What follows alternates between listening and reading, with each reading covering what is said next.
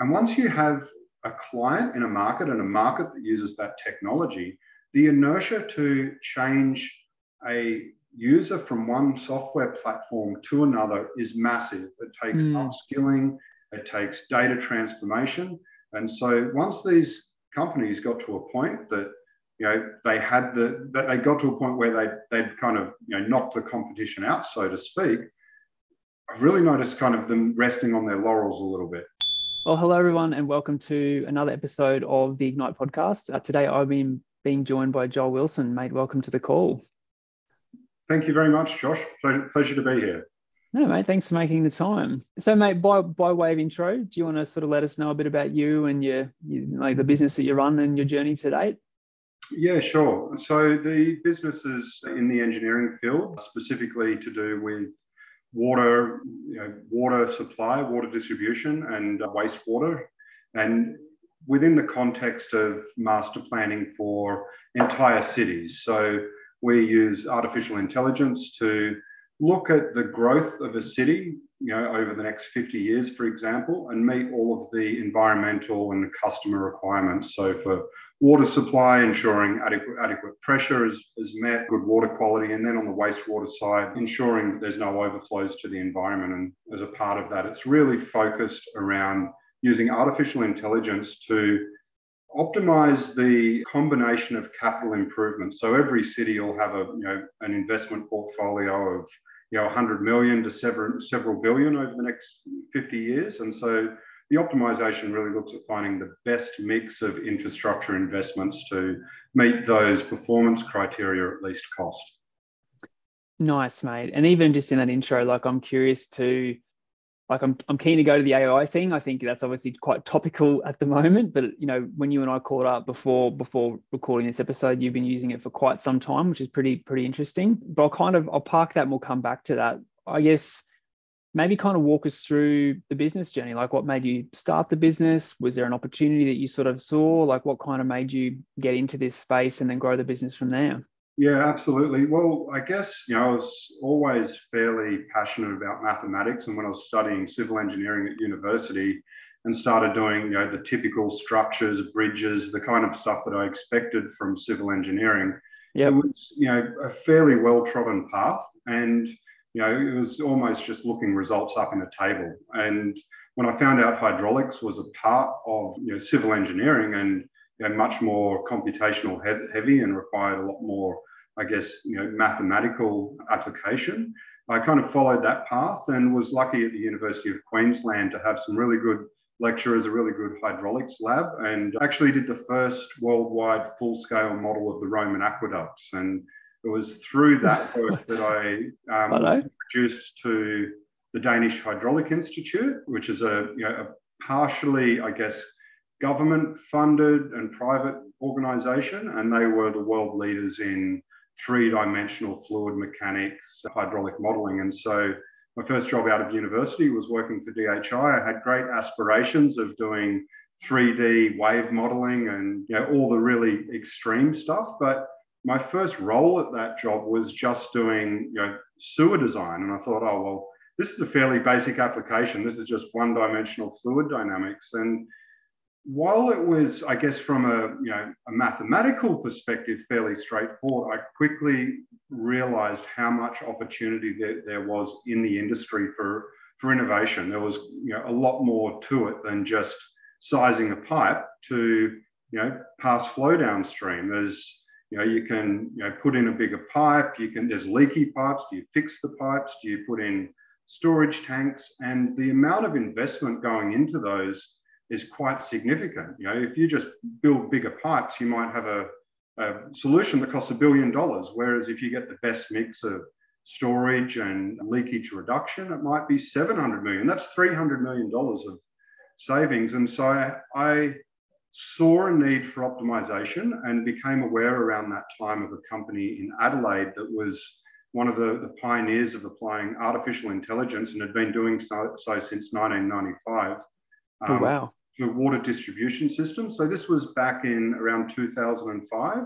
I called them up and I said, you're doing water distribution. I do wastewater systems. Can we apply that same technology to wastewater systems. They said, yeah, we're thinking of doing that. That's great. Can you move to Adelaide? And I'm on the east coast of Australia and a surfer. And I said, no, I can't move to Adelaide. And it was really coincidental. It was about a year later, and I was just doing some contract work for Gold Coast City Council and was looking at the screen and saw a problem that was just crying out for optimization, and turned to the colleague sitting next to me. I said, this is why we need this technology. And my phone rang, picked it up, and it was the new CEO of Optimatics. And oh, wow. Yeah, and he said, yeah, look, we heard you're the guy for the job. Would you like to join us? I said, absolutely, but I can't move to Adelaide. He goes, it's no problem at all.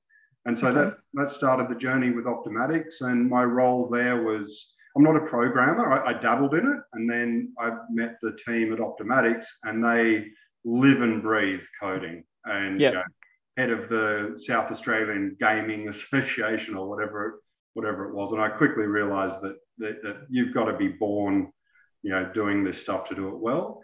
But it was one of the most interesting parts of my career was writing functional specifications for the software. I don't have to come up with the code. I just need to say, this is what it needs to do to be effective for the industry.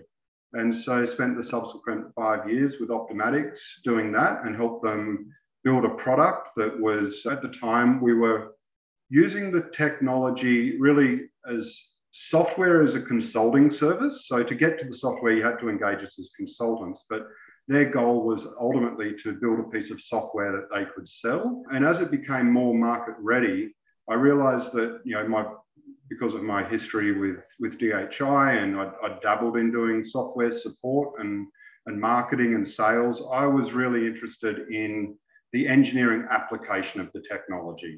How do you use it? How do you use the tool? And so in 2011, as they were moving to selling the software, and they had all of the the IP for the software, which is absolutely fine. That was my role, was to contribute to it. So I don't own the technology, I don't own the software, but I do really understand how to make the best use of it. And so that's where I saw the opportunity to create my own company specializing in the advanced application of their technology. And so that was 11 years ago now, and we've steadily grown as a company that's really well recognized internationally as the world leaders in using Optimatics software. Optimatics has since gone through a very successful acquisition by Suez. And so, that's where kind of the software landed. But to this day, we're working in Australia, New Zealand, the US. We've recently just opened up in Brazil, and have some really great partners and work on some really exciting projects.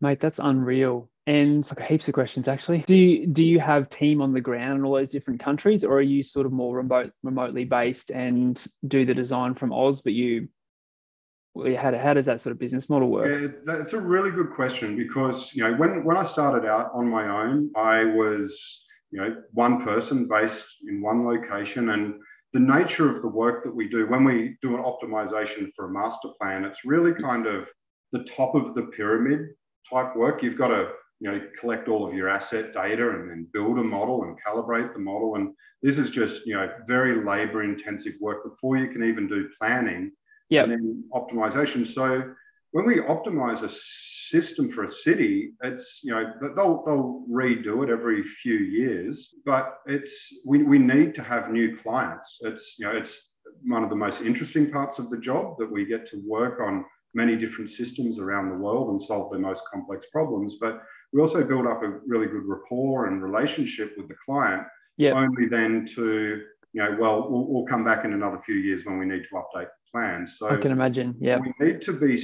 We need to work for people all around the world. So it is a really good early example of being a niche specialist service that cannot be located in every city that we work for. It's such a unique skill set. So when I first started out, it was just myself for, I think, around 3 or 4 years.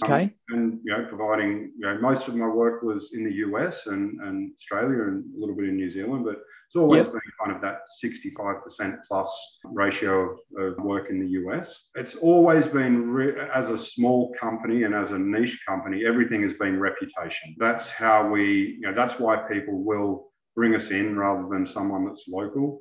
Yep. But yeah, today the staff that we have, we have staff based in Dallas, in California, in Chicago. We've got a latest staff member in Brazil, few staff locally, and we've got a really nice local office in Kingscliff. It's Yes. it's definitely on the Google side of workspaces. It's got Okay. Turntables and studio speakers and skateboards and surfboards hanging from the wall. I'll have to come check it out. It's a fun space. Yeah, so no, we definitely are not all located in the markets where we work. It definitely helps having people that are in the market, particularly in Brazil, and people that can speak Portuguese. Yeah, I can imagine. An interesting aspect of our opportunity in Brazil has come from a staff member in Chicago that was from Brazil. Okay. It's an interesting barrier in Brazil, whereas Latin America, there's a lot of US people that speak Spanish, but Portuguese is a bit more of a barrier for entry. So we're finding that an interesting angle that is giving us some advantages, bringing new technology to that market.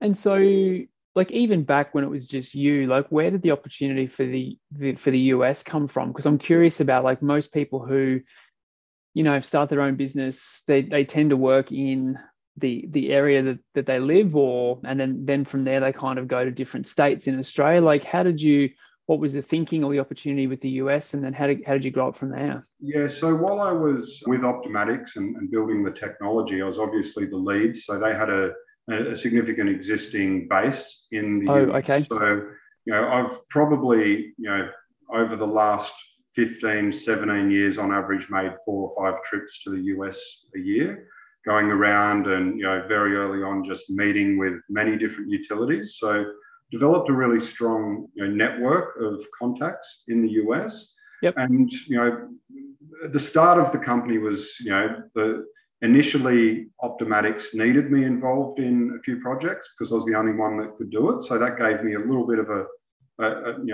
toe in the door to get the business started. But then after that ran out, I literally had 6 months of very little work, and was almost going to go and take a different job, but believed in what I was doing, and had a large potential client in the US that recognized that even though Optomatics could deliver their next project, they really believed to get the best result that they wanted me engaged in it. So nice. It kind of dragged out a little bit getting started, but it was, I just, kind of took 6 months off, probably ran myself into a bit of debt, and spent the time actually, owner building a massive renovation on a house, which was really enjoyable. And then got married at the end of that. I don't know how we ended up getting married. It was there you go. The best time to get married while we didn't have a lot of money lying around, because I could see how I could have easily got carried away. But it was a challenging start. But once we got that first project, it really ran off the back of word of mouth, reputation. Everything that we do is attention to detail, reputation. As a small company, we really under promise, over deliver. And that first project was probably had the most community engagement. It was for a community in Oregon where the community wanted to know everything about engineering. We had doctors, lawyers, carpenters. Oh, right. None of them could agree on why the city needed to spend hundreds of millions of dollars. But unlike most projects where you just work with the engineering team in the city, we had to go in front of a panel of 12 community members and then have full open days where we've got to talk them through all of the basic principles. And I really enjoyed that part of it, of being able to talk about a very complex engineering academics in layman's terms. And good. To convince them in the end. And it was the first time the whole town had unanimously agreed on anything to make a significant investment based on the recommendations. And, mate, unreal. And then it sort of just grew from there based on that first project, word of mouth, repeat business from current clients, that sort of thing. Yeah, absolutely. And like, talking us through the growth of the business, like, at what point did you get to where you're like, I can't do this all on my own, I need to hire my first staff member? Like, how did that kind of play out? Yeah, it was, it's funny when you start to, and even now you start to think about vision for the company. And, some things are obvious in hindsight. And, I really kind of was there wondering, well, I really like this, being able just to provide a very dedicated niche service. One of the advantages, one of the things I'm bringing to the table is they know they're getting me.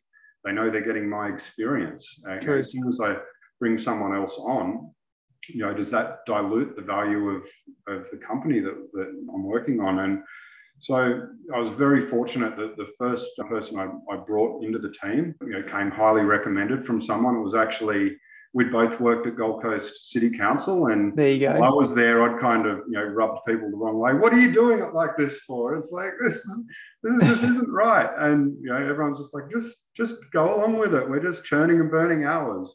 Yeah, and, right.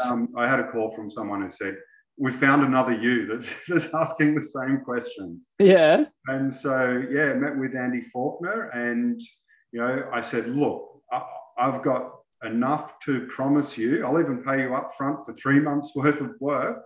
Yeah. I cannot commit to anything other than that. And, everyone was, saying to him, oh, that's, not very stable. But he was in a position where he was happy to take a risk. He liked the sound of it, and we haven't looked back. He's been, the number one innovator in our company. Is the lead of technology in our company. I probably trained him a little too hard with attention to detail, and now I guess you need it though. Yeah, absolutely. Nothing will get by him that's not up to scratch. So from there, you kind of grew the team in Oz. Like, what was then the path there to build team in different countries? Yeah, I think it's really interesting to put it in perspective.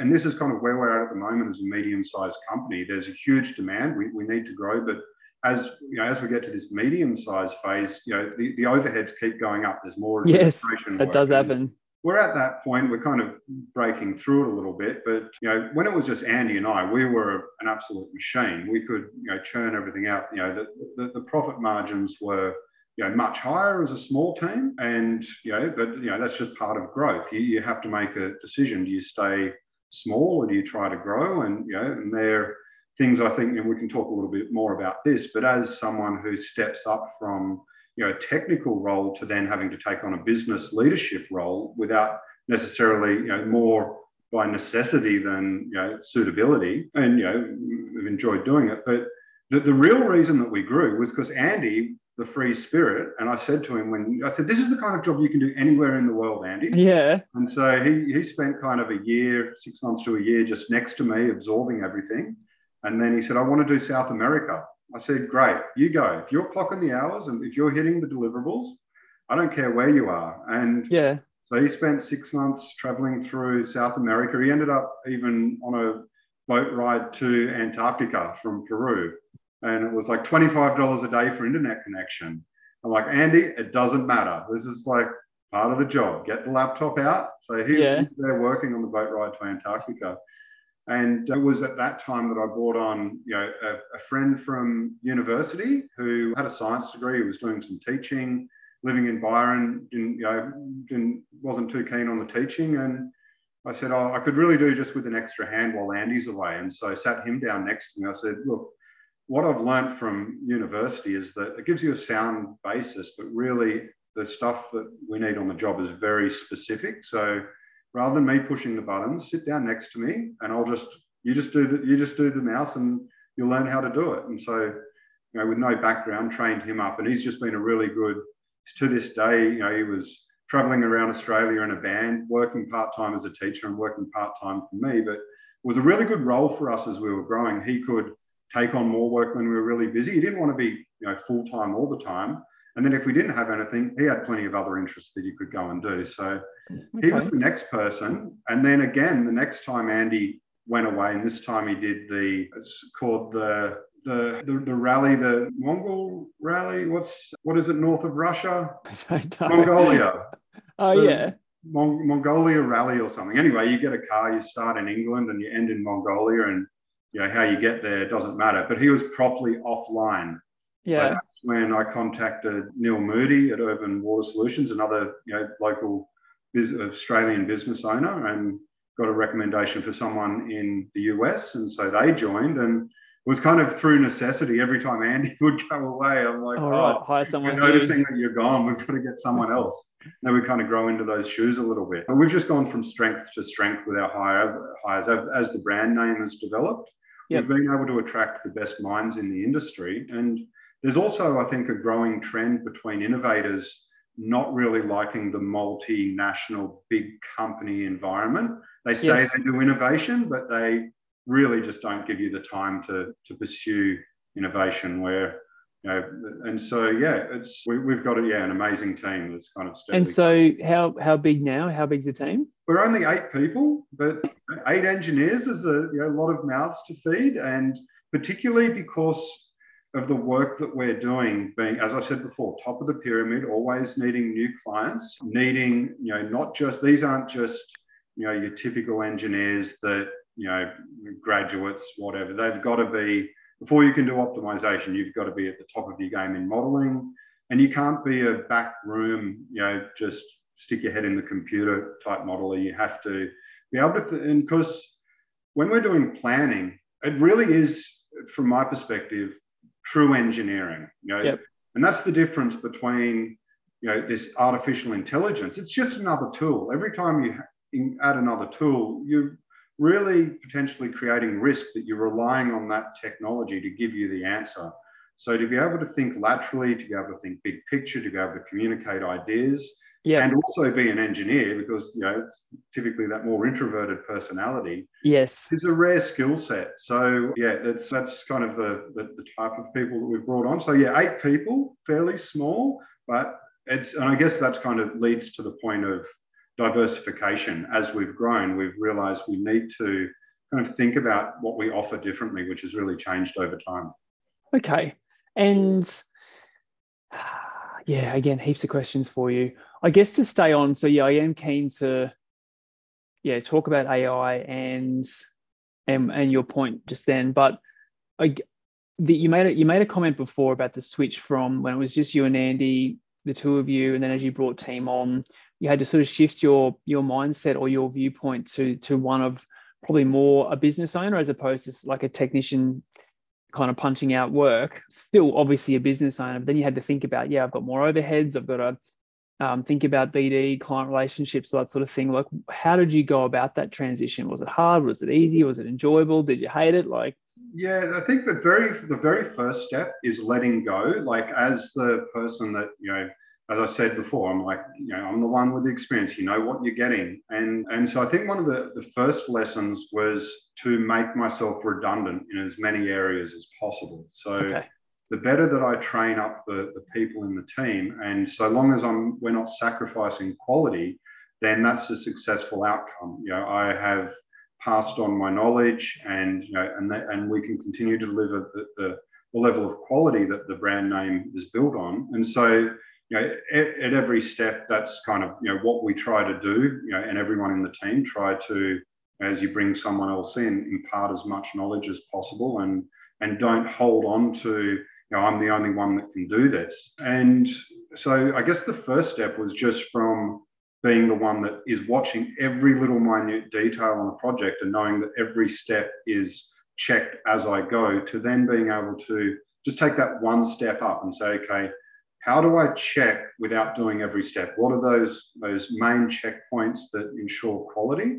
Yep. And then from there, and I've always kind of done this personally. We had, before this business, my wife started a clothing company, clothing retail store in Kingsford. Okay. We knew nothing about business, and it was a complete flop. And I learned very quickly that having a lot of merchandise that can go old very quickly, this is not a good business model. No. So without doing a business degree, I kind of said, well, this was just a very expensive business degree. Don't let this turn you off.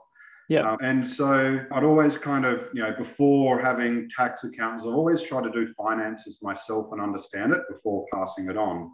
And I think we've been through those levels of progression within the company as well, like, being fairly hands-on on the finance side. Our financial structure is incredibly complex with, 8 people, but we've got, businesses in 4 different countries. We've got offices in 4 different companies. We've got 2 subsidiaries. And so to bring everything together into a nice financial structure. So we're always as with optimization, trying to make everything as efficient as possible to create as much time as possible. So that's kind of on the administrative side. But on the management side, it is, it really is about team morale and team culture. I think that's really important. Like what we do well is, we deliver projects, we work hard when we need to, but we also, take time out, make sure that we, have got enough time for all of the individuals to pursue their own interests and really support the team in pursuing those interests. I think, keeping everyone happy and motivated and good morale within the team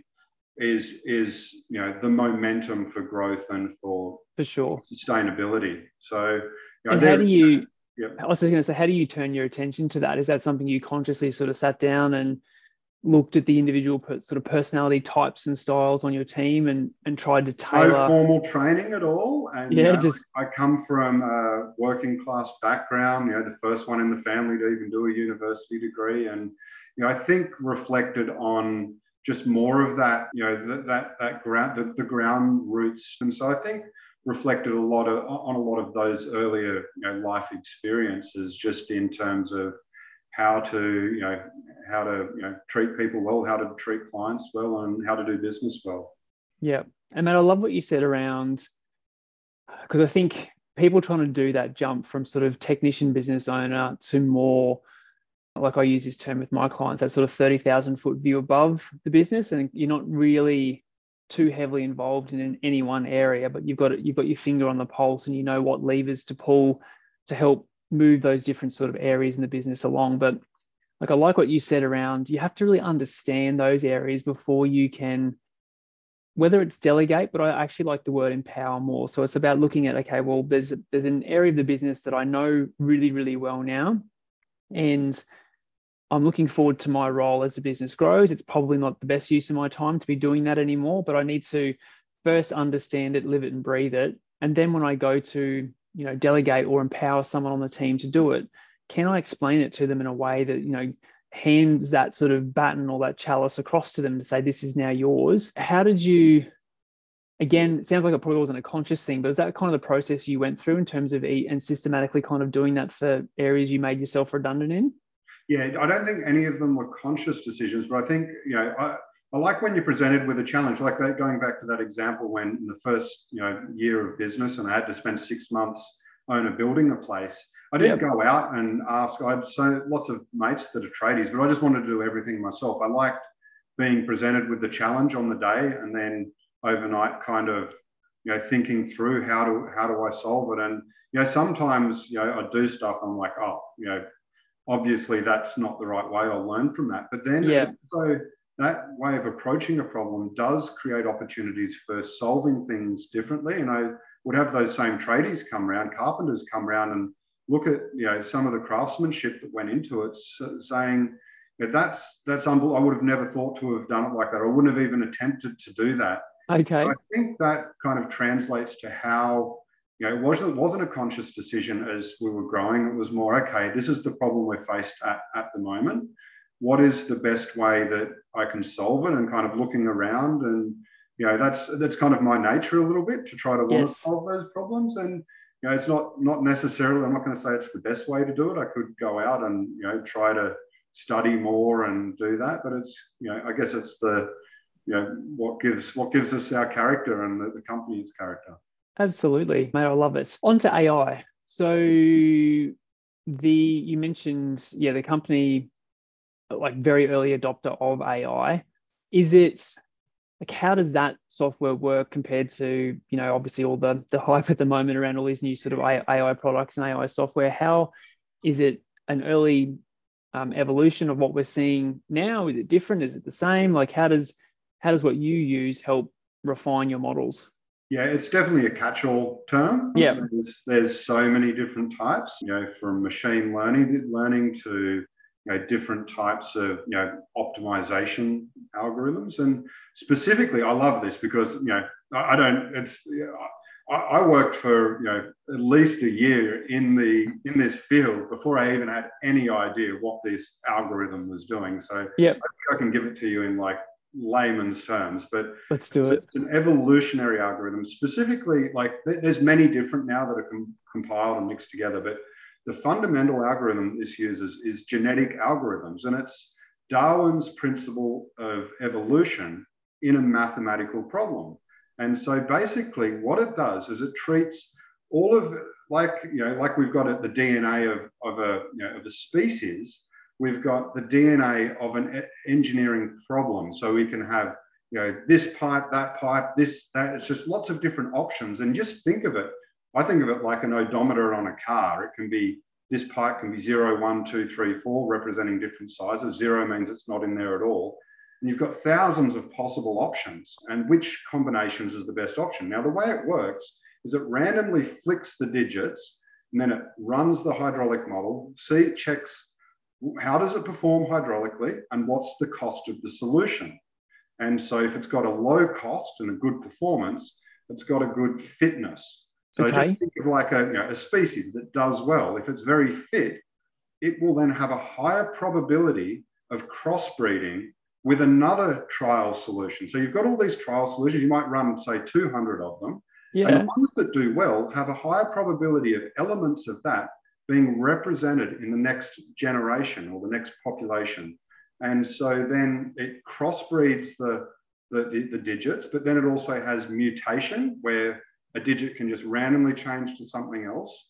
And it has creep, where it just moves a little bit. And they're just the three kind of features in a mathematical equation of genetics. Yep.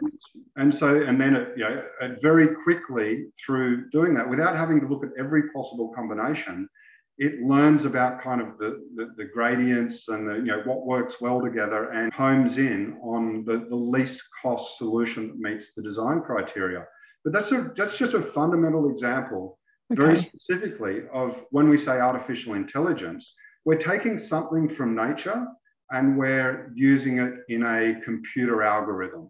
And so you can see how you go from a nature principle but then you can go to, particle, swarm theory, and, I don't know, there's so many, take so many parts of nature and put it into an algorithm. Machine learning, like if we watch something happening a number of times, we can start to predict the outcome without having to think through all the details. So, many different forms of artificial intelligence. And then, so with this program that you run, do you just put in those, I guess, parameters that you're looking for in terms of efficiency and cost? It obviously sounds like they're the two things that you're mainly looking for. And then, like, how quickly does this program run those couple of hundred scenarios? Yeah, so it's using cloud computing. So first of all, just to run a hydraulic model. So a hydraulic model is, say, you've got the whole city, all of your underground pipes in the city, and you make them into a model, and then you load it up, you calibrate it. And just to run that, to simulate 1 day of rainfall or flow going through the pipes might take 20 minutes.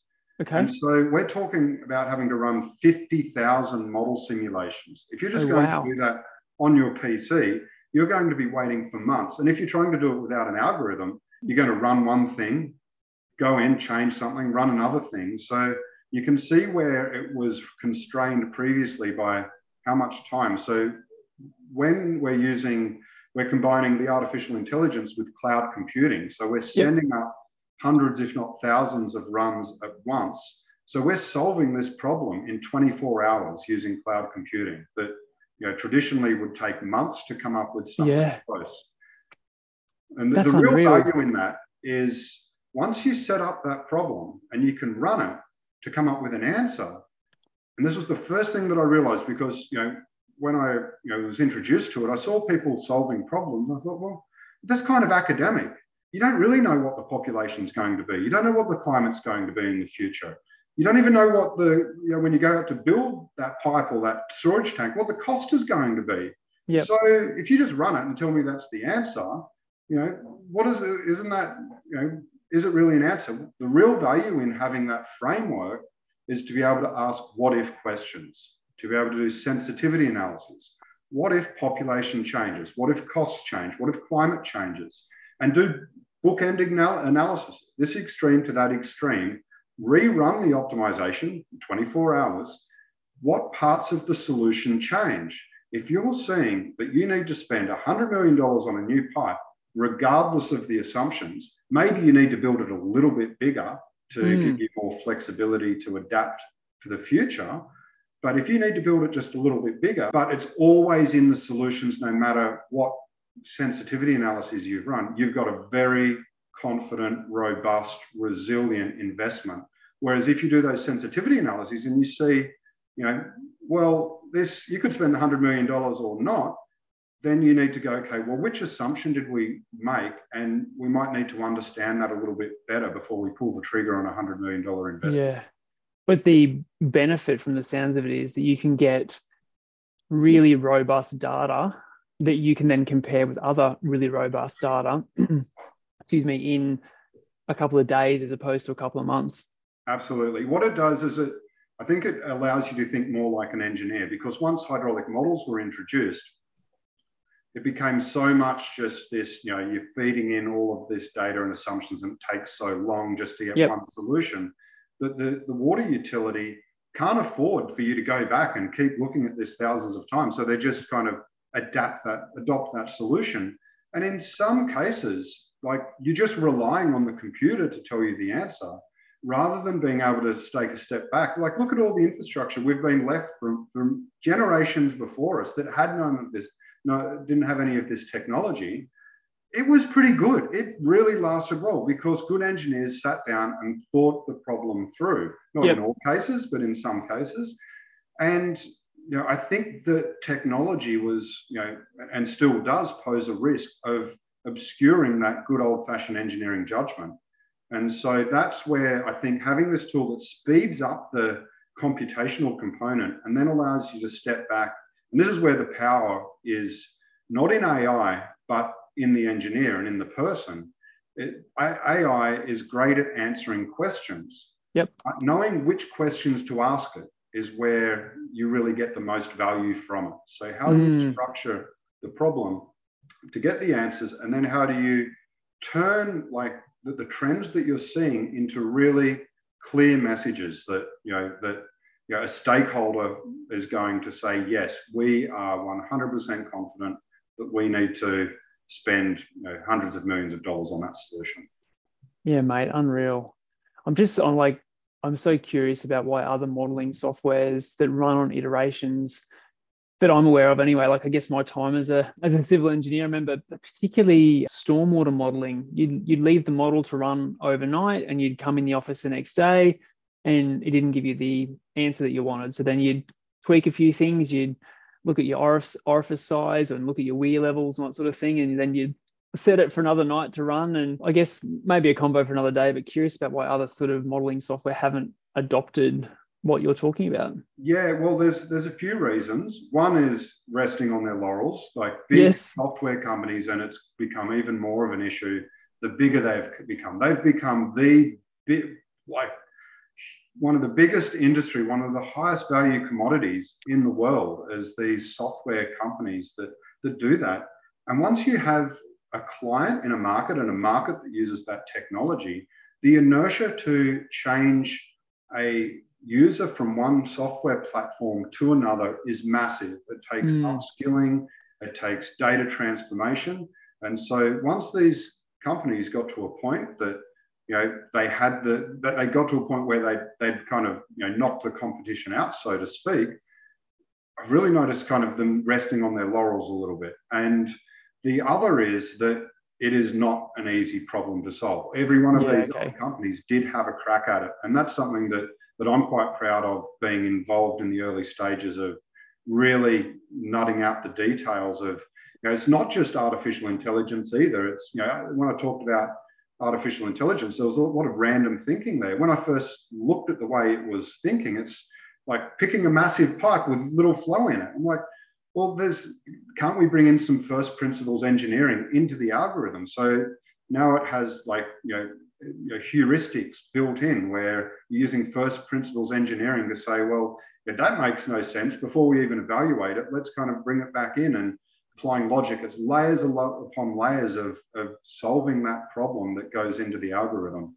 And it's not an easy problem to solve, but honestly, but from hydraulic modeling out to optimization, there's a huge area in between, which Yeah, right. I'd like to get back to. It was something that, when I left Optomatics, I was quite passionate about, a new idea that I have for, filling in the gap. And I know that from my experience working for software companies, that you don't just take on product development, and try to fund it through your consulting services. So we're kind of at the point now where we're starting to dabble a little bit in some product development now that we've got coders in our team. And now that you can use AI to help you write code, we're starting to dabble in, in the direction we'd like to go in the future is create some prototypes of the software that we've, the ideas that we have that fill a big gap in the market, and then not take that to completion, but then where do we go from there? Do we, sell it straight to one of the software companies that exist? Do we go out to a third party to invest in the concept? These are all things that I've never really been too keen on. It's been 100% organic growth. We've never had any external investment. We've always run profitable, and it's going out to third party investment is always a concern to me, because you see that you'd see it in past companies where they've all of a sudden got investors, and then they're making up these stories about, oh, we're going to hit all these goals. I'm like, that's right. We're not going to hit that. How much pressure do you want to put us under? Like, stop telling them what they want to hear. Yeah. Interesting. So that's kind of the next phase for you, do you think? I was just going to ask you that, like, what's next for the business? Like, where are you taking this thing? Yeah, it's definitely the most challenging for me at the moment as a business owner. We've kind of hit that point where the overheads, the admin, where I'm taking on more and more of that role through necessity. We're very grateful that and I think it's a bit of a glass ceiling for all small businesses. And you look at the US as a good example, where there aren't too many small businesses that are really successful. They get bought out by a big chain. And the reason for that is the big chain provides that overarching management that you can, like, if I looked at my business, and if it could have, even just in Australia, a company that just takes out all of those kind of admin tasks and allows small businesses to grow without having to because if I was to bring in a full financial officer or full-time CEO, there's no way we can fund it at our current size. So we either shoot for the stratosphere and try to hit the 30, 40 people and then be able to fund a full-time person, or it is missing in the industry having being able to have someone that's a service provider for those roles. Yes. So that's a challenge. It is definitely the most challenging time. We're always cash positive, and we don't want to go out for external investment. But I think we're kind of keeping the doors open as well, as in terms of where we go. We've got a lot of really solid opportunities. But it's just the kind of the fluctuations. I think as a business owner, what I've always done is I've taken the profits for the business and invested it into property, and kind of built up side investments. And we're kind of in the middle of one of those big things at the moment, where really that's not it is. They have all been really great investments to make, but now at the stage we're at in the growth, kind of going through that, liquidating some of those other assets, because I need a massive float. It's, we've got customers that can take anywhere from 30 days to 120 days to pay invoices. So you end up with massive amounts that are sitting out, and you've really got to be prepared for that. So that's kind of my first step, is to make sure that I'm prepared. I'm 100% committed to doing this, and make sure that I'm prepared to manage that. But after that, I think it's really about diversification. Continuing to grow our brand name. Product development is definitely on the cards. Growth into other markets is, we're like, we cover as many countries as we've got staff in the company, or half as many. It's unreal. So okay. There's a lot of challenges. It sounds like exciting times ahead, right? Absolutely. A lot of opportunities, and I think that's the key for me is, for me to continue to enjoy the role that I have as a business owner, is to try to take away some of those administrative responsibilities. And I recognise that I've steered the ship fairly well as a quasi CEO of the company, but also to recognise that I think we're in a position where we could really benefit from a proven CEO that has taken companies and has really helped them achieve the most. Like there's even on a sales front, there's we kind of sell through reputation, and there's different markets where you need to be more aggressive or you need to be in the old boys club. Yes. And so, finding the best way to tackle that and balance things, is difficult through organic growth. Yep. Understand, mate. Oh, mate, very exciting. I guess final question, and I ask this to everyone who comes on the podcast.